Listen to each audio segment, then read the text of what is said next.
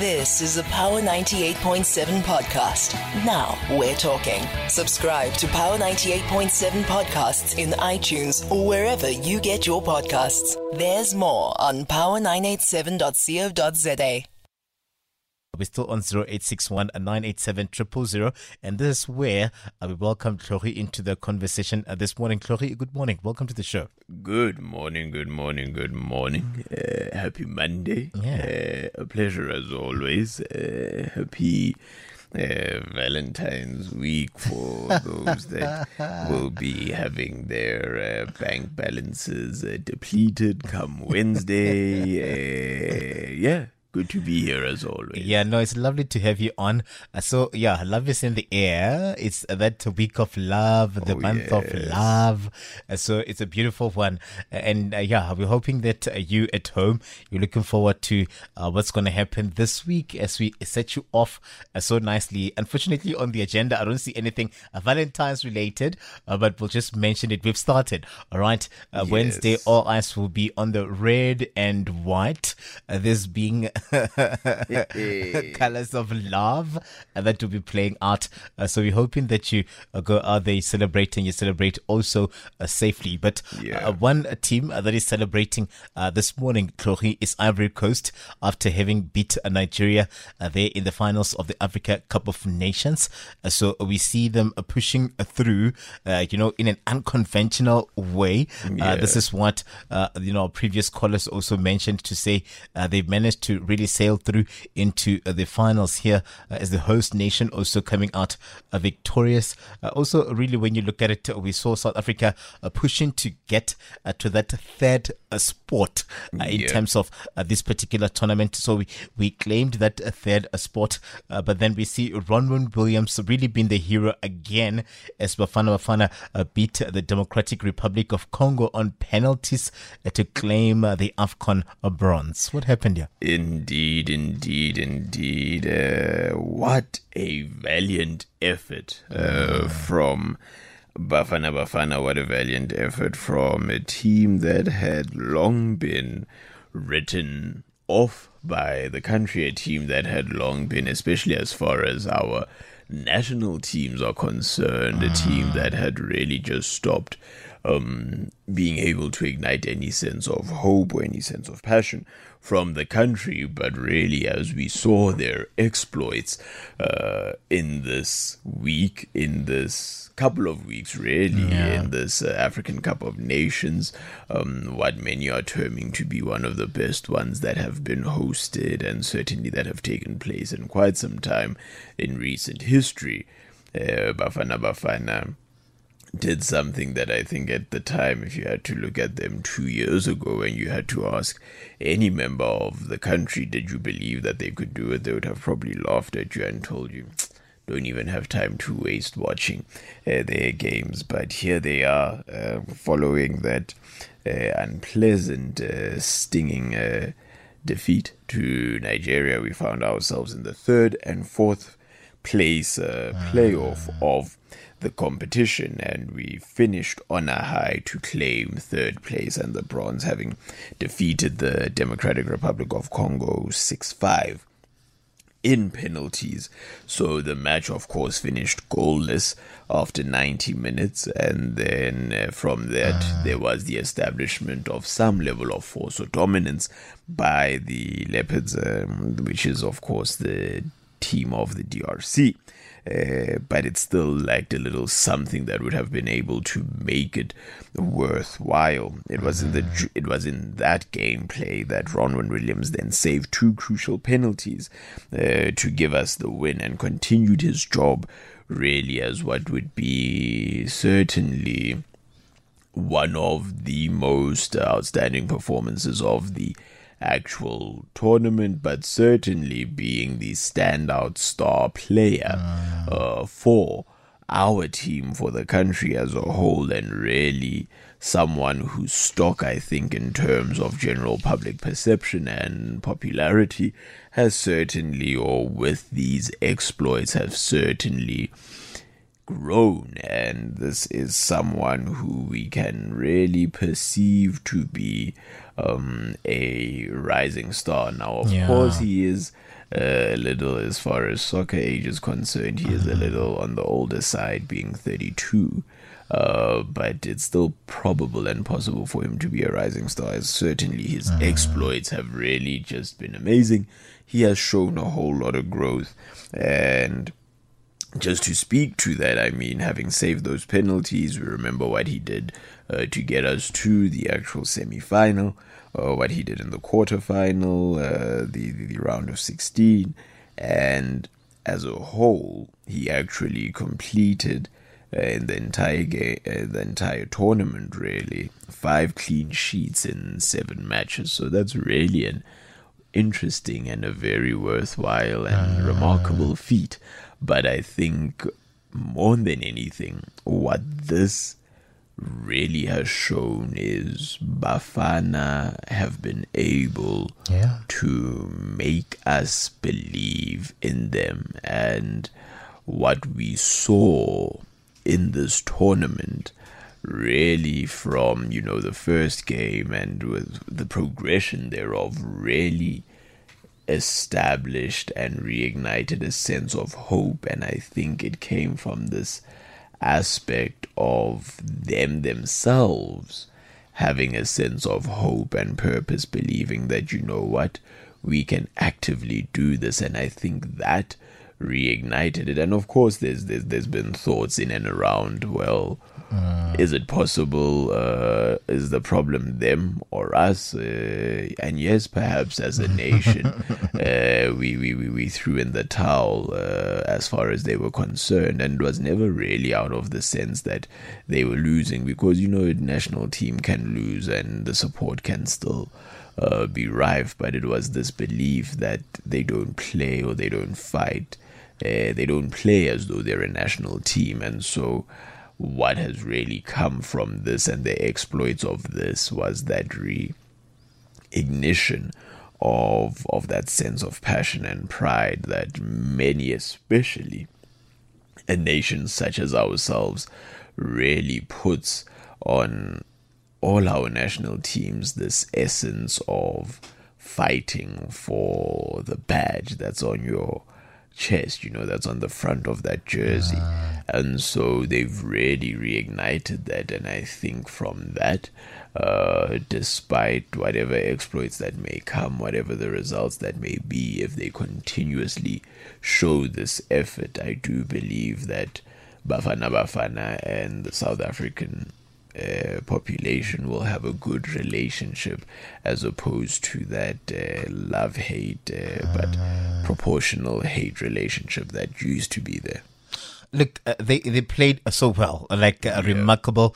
You said they had been written off, and I really agree with you in terms of how then towards the end there was even a debate of those that are fake supporters of Bafana, those that are now coming out to try by all means to look like they are Team Bafana. There was this huge debate there by X, and it was so interesting to watch. But you're right. I mean, really. Ron Williams will be one name that rings within this particular AFCON, a star, in his own accord. When you look at it, a lot of people saying he deserves the Golden Glove. When you look at what has been happening there, the goalkeeper of the season, others even saying that he deserves whatever endorsement that follow him, looking at how splendid his performance was in even this particular final match here, really proving that he will come through for Bafana in this particular regard. Really, congratulations are in order. I see Kagiso from Soweto wants to also talk about our, performance there at AFCON. Let's speak to Kagiso, and then when we come back, we'll go into more of the stories that we have on the agenda this morning with Tlhogi. Kagiso, good morning. Welcome to the show. Hi, good day. How are you?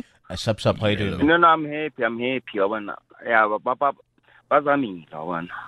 Fair enough, but I don't like that sentiment or like by penalty all the time because we don't see like goals, irrespective for like maybe but they tried. They've tried their best. So for them, you would want them to go for a straight win. No. Rowan Balls. I mean, he was there. I saw it. I get you're saying what penalties. We should always push to make sure that we don't end there. Go the penalty, Kaliso. Yeah, no, fair enough. But I got a battle one of the goals based on like the players themselves. But I'm just saying like what they did. Now for me, like I'm happy because I watched the game like holistically. So you get my point. But I'm just saying more like for them like to get like a third place. There's nothing wrong with that. You get my point. Do you think we need to rally behind them and go welcome them when they're coming back? They go Ortambo, Kaliso? No, I don't have money. No, it's not about money. I'm just saying in terms of the spirit of, we're going to like rugby. Yes, okay, something like that. Because I get it. No, they did well. Like I can rally for them, but if I can, I wouldn't mind. But I'm just saying more like irrespective of what. But I wanna but I would assume. That's my assumption. Yeah, no, they really did us proud. They were lucky. They were lucky, but they were not lucky. They did well. They were not lucky. They played well. No, let me tell you something. They fought. I was saying, Kariso. No, Kariso. They were not lucky. They played to the best of their abilities. Let me tell you something. I'm very, very, very proud of them. Because not DSTV in Chalkal. So nake mamela ko radio all the time, like I used to listen on the radio. But irrespective for kadlo e shebella like after they left but I'm saying how like whatever like transpired like in terms of the tournament, it was a good tournament. But we fought. Yeah, we really fought. Kariso, I have to let you go. Thank you very much, Mona, for the call. Kariso calling us there from Tladi in Soweto. I mean, they've made us proud. I think we should, regardless of us not having transport money or something, go out in our numbers to support them, looking at the fact that they really did us proud. No, undoubtedly. So I think it's really about, it's about the process. It's about the building. If you take any story, even the Springboks, we won in 95, won in 2007. That's great. After 2007, there was a lull period in our rugby. And of course, at the time, there was the continuous structural inadequacies and, the tension that came between sporting institutions and bodies, our national sporting bodies and our government, the implementation of quota systems and all those other things that now started, taking over. And the need to redress and, be able and transformation and all those things and how those were then politicized and, those became very contentious issues. Then you come into our form, come into the 2015 Rugby World Cup and we did not do as we would have wanted. We placed third, but we were playing a different type of rugby. You look at Cricket South Africa and our exploits there, both in tournaments, but also what was happening structurally and what continues to slightly be plaguing the cricket body. And then you look at our 2019, we came back when we weren't anticipated to be the winners of the World Cup. We came back and did the unexpected. And then come 2023, in the midst of all of that, Rassie Erasmus appoints Siya Kolisi. And that was, of course, seen as why are you appointing this black person? He's just pandering to the government, all those other things. But the point is this. Even if we did not win that World Cup, and because technically we weren't, from a statistical and a, every other type of aspect, we weren't meant to win 2019. The aim was always for 2023. But hey, look at what we did back to back. But the point is, when you look at what led to that, what was what were the building factors towards this thing? Because let's be very honest, a number of people only started paying attention to rugby in this specific World Cup. If you had to really measure it on average, I think the support, the trending, all these other things, based on our victory in 2019 and 2023, the 2019's victory probably lags a little behind to the hype that came with 2023, but it speaks to what? The overall improvement of the system of the sport. It became now this thing that what once was a symbol of oppression and what was a symbol of segregation and our deep divided history was now something that was once again used to unify a certain level of camaraderie or bring about a certain level of camaraderie within the nation. But the overall thing is looking at the structural improvements, and now what comes from this is we now have a team, as far as Bafana is concerned, that has the desire, that can possibly win. Now it's about how do we then use the rugby model to be able to now, because it's not just about Bafana, and the problems around football in South Africa are not just around the national team. It's a structural thing. What is the the governing body of football doing in terms of development, in terms of training, in terms of all these other things?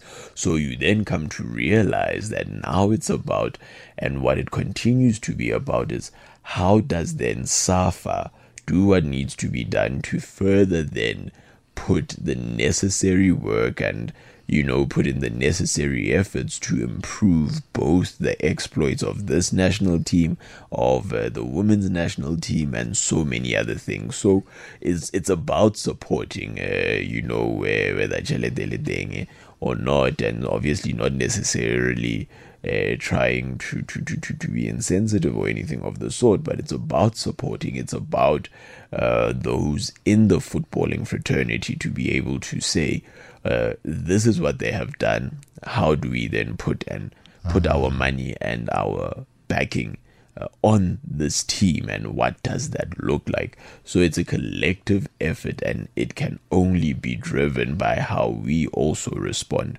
So even with the third place, I think based on their exploits, let's go to the airport, let's meet them, let them have a parade around the country, just to be able to say, this is who we are and this is what we seek to do for you as a country. And how wing.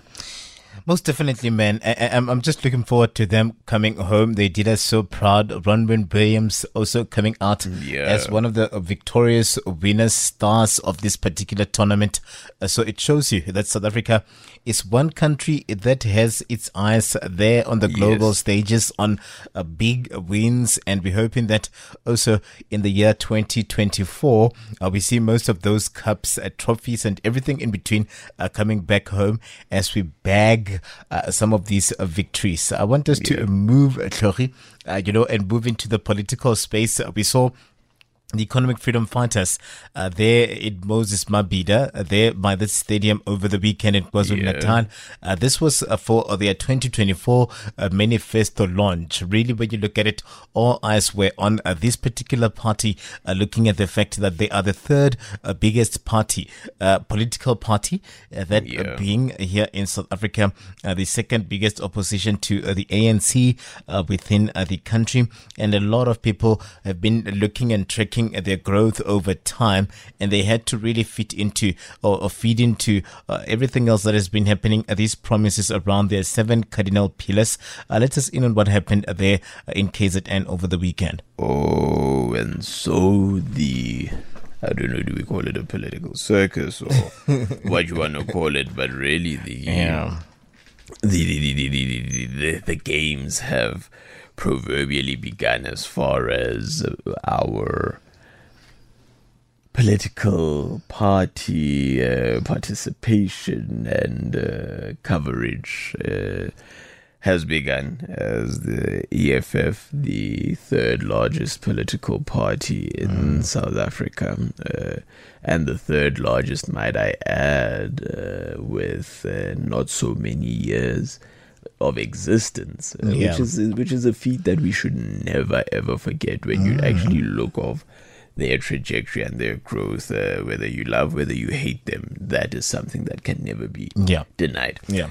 So they had their manifesto launch for their 2024 election campaign, of course, headlined by the speech and, the outlining of the campaign by the commander-in-chief, the leader of the party, Julius Sello Malema, and of course, them deciding to do this in KZN.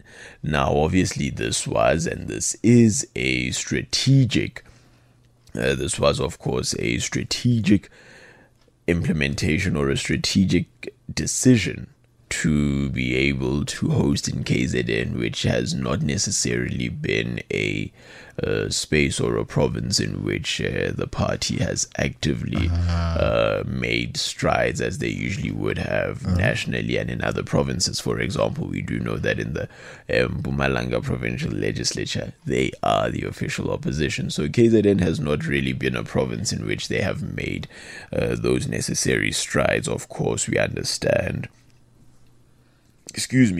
understanding the whole political dynamics. The dynamics of KZN. I mean, this IFP that you're contending with, this ANC that you're contending with, now this MK that you're contending with, the DA of Chris Pappas. They also want their fair share of that electoral, bite in terms of what has been happening over time in KZN. So it was going to be a tough one for the EFF. Always going to be a tough one, and it's not an easy feat at all.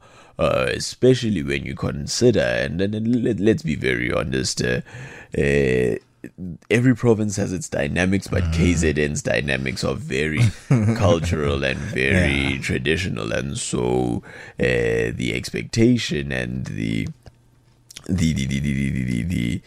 makeup thereof would obviously be such that there haven't been enough people who are from the province specifically to be able to really make it that the EFF would make the necessary strides. And so them doing what they did was really strategic, and was this showing as well. It was a very massive showing. Before we even get into all these other things, it was a massive showing of their boldness and that sense of, we go for gold or nothing at all, and that is a strategy at times that it works for them. It might not necessarily work for other political parties, because you don't necessarily want to present this bravado, but for the EFF it works, and I mean the results speak for itself. The ongoing squabbles between party leader Julius Malema and former radio presenter Ngizwe Mchunu, there were those threats around those things, but it's been something that's been able to really be substantial. And so with this came then the discussions around, or really the presentation of what the party is able to bring and what the party seeks to do. And of course, as we know, unemployment, corruption, as well as load shedding are obviously all the words that we will land as well. Those are all the things that will certainly be on the in the lexicon of manifestos for not just the EFF, but really all other political parties. And some of the things that really came out from this was the sharing by party leader Julius Malema that this belief, really this assertion that the party is the only organization that has no tolerance for mediocrity, corruption and laziness. And I guess one might be able to say, oh, well, any party can say that, but we've seen with certain reports, and really I think this is the ability of Malema and the EFF to be able to show. But I guess when you don't necessarily, one can argue that when you don't have to govern at times, you're able to do this. But we know how 18 officials were removed from the party for their failure to be able to organize the necessary logistics and transportation for the 10th year anniversary celebration. The constant, the constant committees of the party that a number of their members undergo or answer to in the event that they are found wanting. So this is a assertion that some might say, well, it's regular political speak, but when you look at what has occurred, it's a tick in the right box. But beyond that, he really declared 2024 as a go big or go home for him. The EFF is going into the elections this year with the intention of winning. Now, of course, we can now look at, a number of things in terms of trying to analyze, is there really practicality or truth? But it's the political speak. Every party is They've always said that they are a government in waiting. Yes. And one thing that I can always give it up to them for would be the fact that they don't compromise on what they've introduced themselves as when they came into the political space. I mean, this is why then also over the weekend we saw the ATM, the PAC also there on the ground with the EFF at the stadium, endorsing and congratulating and saying that this should be some sort of a new order on how things are supposed to expected to go, where they are calling for unity of like-minded organizations, more or less lauding the EFF for being able to really push through in really ensuring that they get the numbers in where they are a 10-year-old organization, just basically churning its way as the third biggest party in South Africa right now, and we see them still, more or less rallying behind the fact that they would want to be the change that South Africa has been waiting for over time. As they say, they are a government in waiting. They're still saying that, if you are saying that you have freedom, but you don't have economic empowerment and economic freedom, then you're not truly liberated. And we see that resonating with a lot of young people that would then find themselves blaming the government of the day. A lot of Tintswalos that would then say that it's not yet Uhuru when you look at where we find ourselves right now. Undoubtedly so, and I think it is that resonance or what they are able to do and that speech and that rhetoric that really resonates. The land, you know what I mean? That notion of, okay, it's all good and well, and I think this is what works so well for them is all right, cool, we're free, we've got these things, but what does that look like? And I think that frustration and the good thing is, when you're in that space, the political space, the words that you speak are often what will determine, the level of support that you get. But how you articulate and how you present those things are what will determine whether you made or break or broken. And from that, it is this growing rhetoric of theirs of what does freedom actually look like? Is it the ability to merely cast a vote, or is it really about self-determination and preservation? And how do you do that if you're not actively participating in the economy, and if you don't have the liberty to be able to do that? And that really touches a nerve for a number of Tintswalos who would certainly have been, on the other side of Tintswalo one's constant, experience. And so that has really presented them as a party as an alternative because there's an ideological basis. And certainly, I mean, let's be very honest with ourselves. The general premise around all opposition political parties is that, no, we are not corrupt and we must remove the ANC. But when you take the time to actively look at what some might, and this is now in reference to, I'm really referring to the ones that are currently in the National Assembly, with not necessarily wanting to focus on those that are vying to get into, but those that are currently in the National Assembly, none ideologically, save one or two, have differing aspects or beliefs. And so it becomes difficult to realize what is it. So they stand as that alternative voice. And I mean, some of the things that really came out of this manifesto launch, as they really try to present themselves as a people of action, as a people of, as you say, a government in waiting. They, of course, promised to end load shedding within 6 months of coming into power, creating 9 million jobs as a consequence of no longer having these rolling blackouts. One of the things that he spoke to, especially with regards to the region of KwaZulu-Natal specifically, the Red Berets would say that in their ascendance to power and coming into government for KZN specifically, you would be expected or you would anticipate an annual raid in your home in search of illegal guns.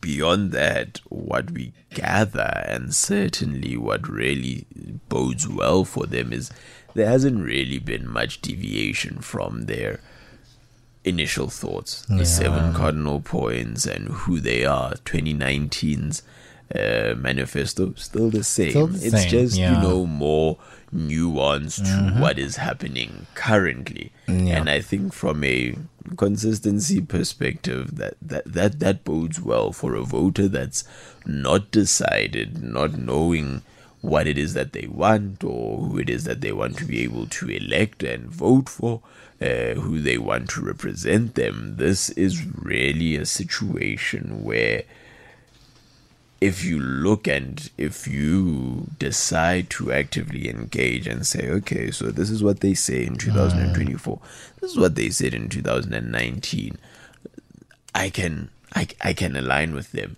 then you're good. And this is not an endorsement in any way, but this is really saying if you're undecided, but you look at the fact that there's a consistency, because yes, politics is about what's happening at that moment, but if there are still those foundational consistencies, then that is something that bodes well for them as a party, for the necessary endorsement and the necessary of the public, but also the necessary the necessary affirmation of getting voted for, especially for those that would form part of the electorate that are still at this point undecided as to who they would want. So really a strong showing by the Red Berets. And one thing about them, is that if they seek to mobilize, they will, and they will certainly be big and in our faces. One of the things that will assist them,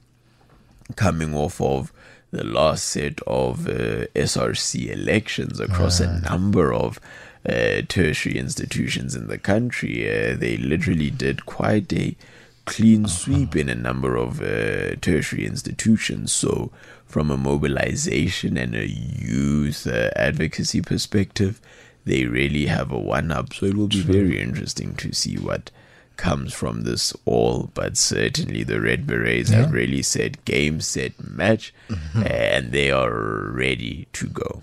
It's on. It really, when you look at the 2024 general elections, we saw last week the presidency spokesperson Vincent Magwenya saying that the president has about 15 days to pronounce on the date of the elections.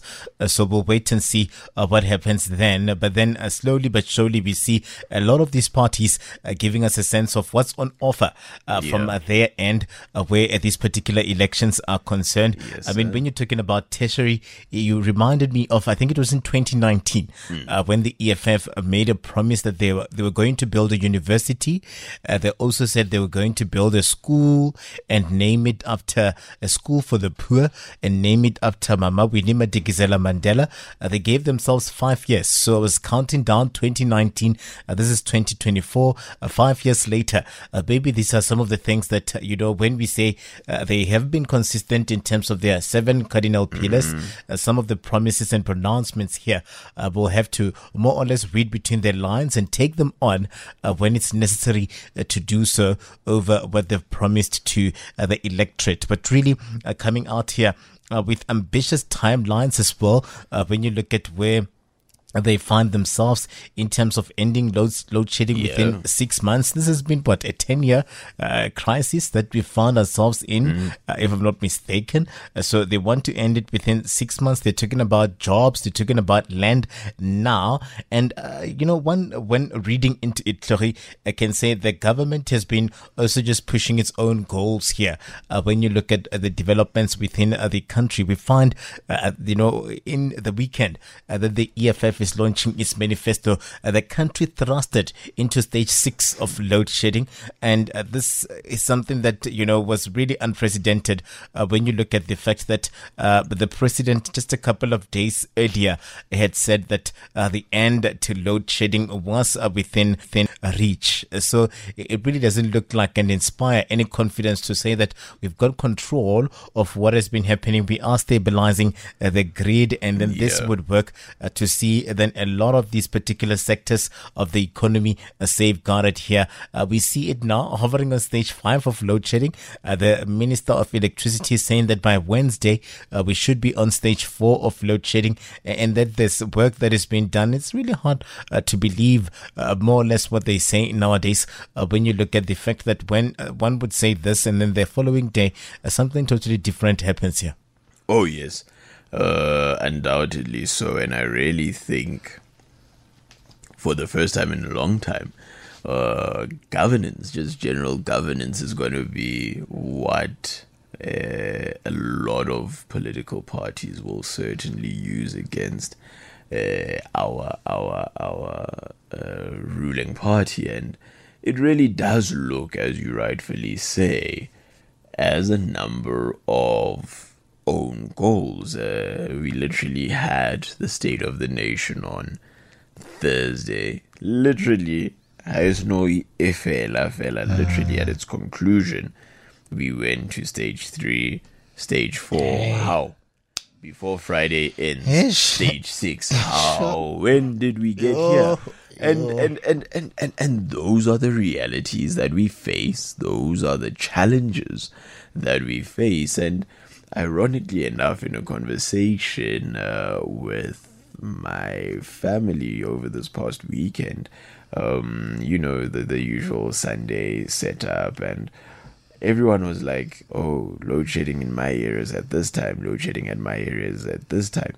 And it was then said by my aunt that, you see, the moment we actively start having conversations around this notion of it was at this time or it's at this time, we're normalizing it. And that's what we've been able to do now. We're normalizing this notion of not having power, basic necessity, as if it's something that's okay. And it's that frustration of normalizing something that isn't normal that really is leaving so many people disgruntled, so many people frustrated around this load shedding aspect of things. And when you come to realize that, it becomes so normal that the fluctuation it's not bothersome anymore. It's like, the lights went out. Here we go again. Okay. One of those, it's like it's normalized. The normalizing of the inconveniences that come with load shedding. It honestly cannot be. And when you think about it,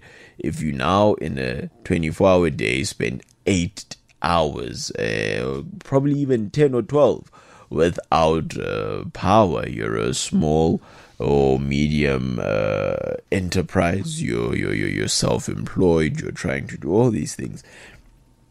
That's productivity out the window. That is money out the window.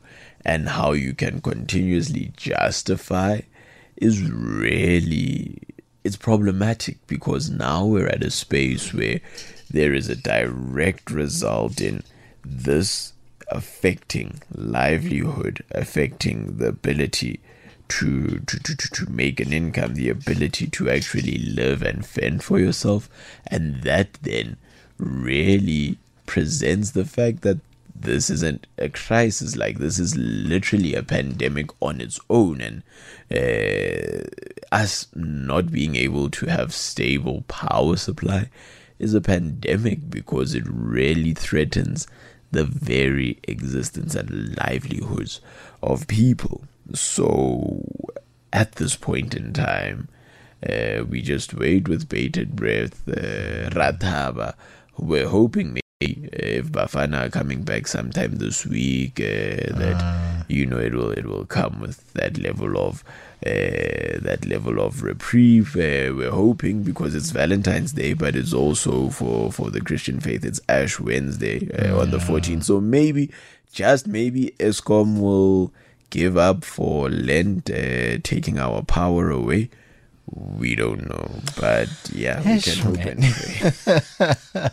You can never run it past them, right? You can never say never in this particular country. Yeah. But it's a lot, I love the fact that you picked it up, that slowly but surely it's like we are normalizing where we find ourselves. But there was a sense of hope in what President Cyril Ramaphosa said, hoping that, that will be something that we see just play out his government plans and works around these programs around the year 2024. It's an election year, and one would expect for things to really play out differently, especially where this electricity crisis is concerned.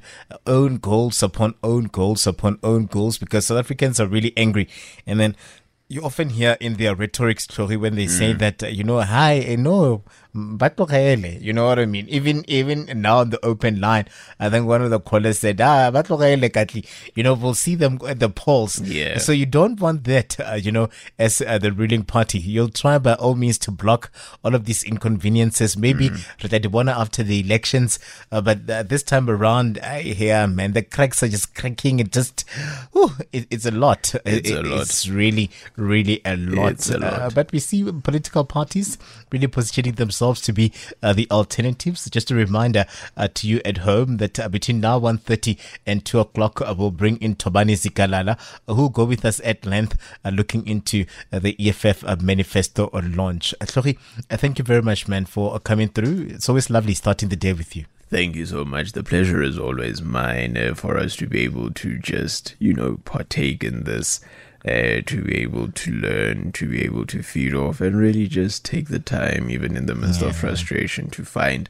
the joys, because really and truly it goes without saying, and now more than ever, especially because of what this year means, this place is still, we wouldn't be having these conversations, we wouldn't joke about them and cry and want to bash tables if we didn't believe it, that this place, our country, is a beautiful place, and it is worth fighting for. And so we have to keep that fight going, because if we don't, no one will. So let's keep the good fight going. But a pleasure as always. Thank you so very much. It's always lovely to have you on. Let's follow Tlhori there on social media. He goes by @LRK_Musue. Let's follow him there by X. But let's do it again bright and early, Tlhori, on a Monday morning. You've been listening to a Power 98.7 podcast. For more podcasts, visit power987.co.za or subscribe wherever you get your podcasts.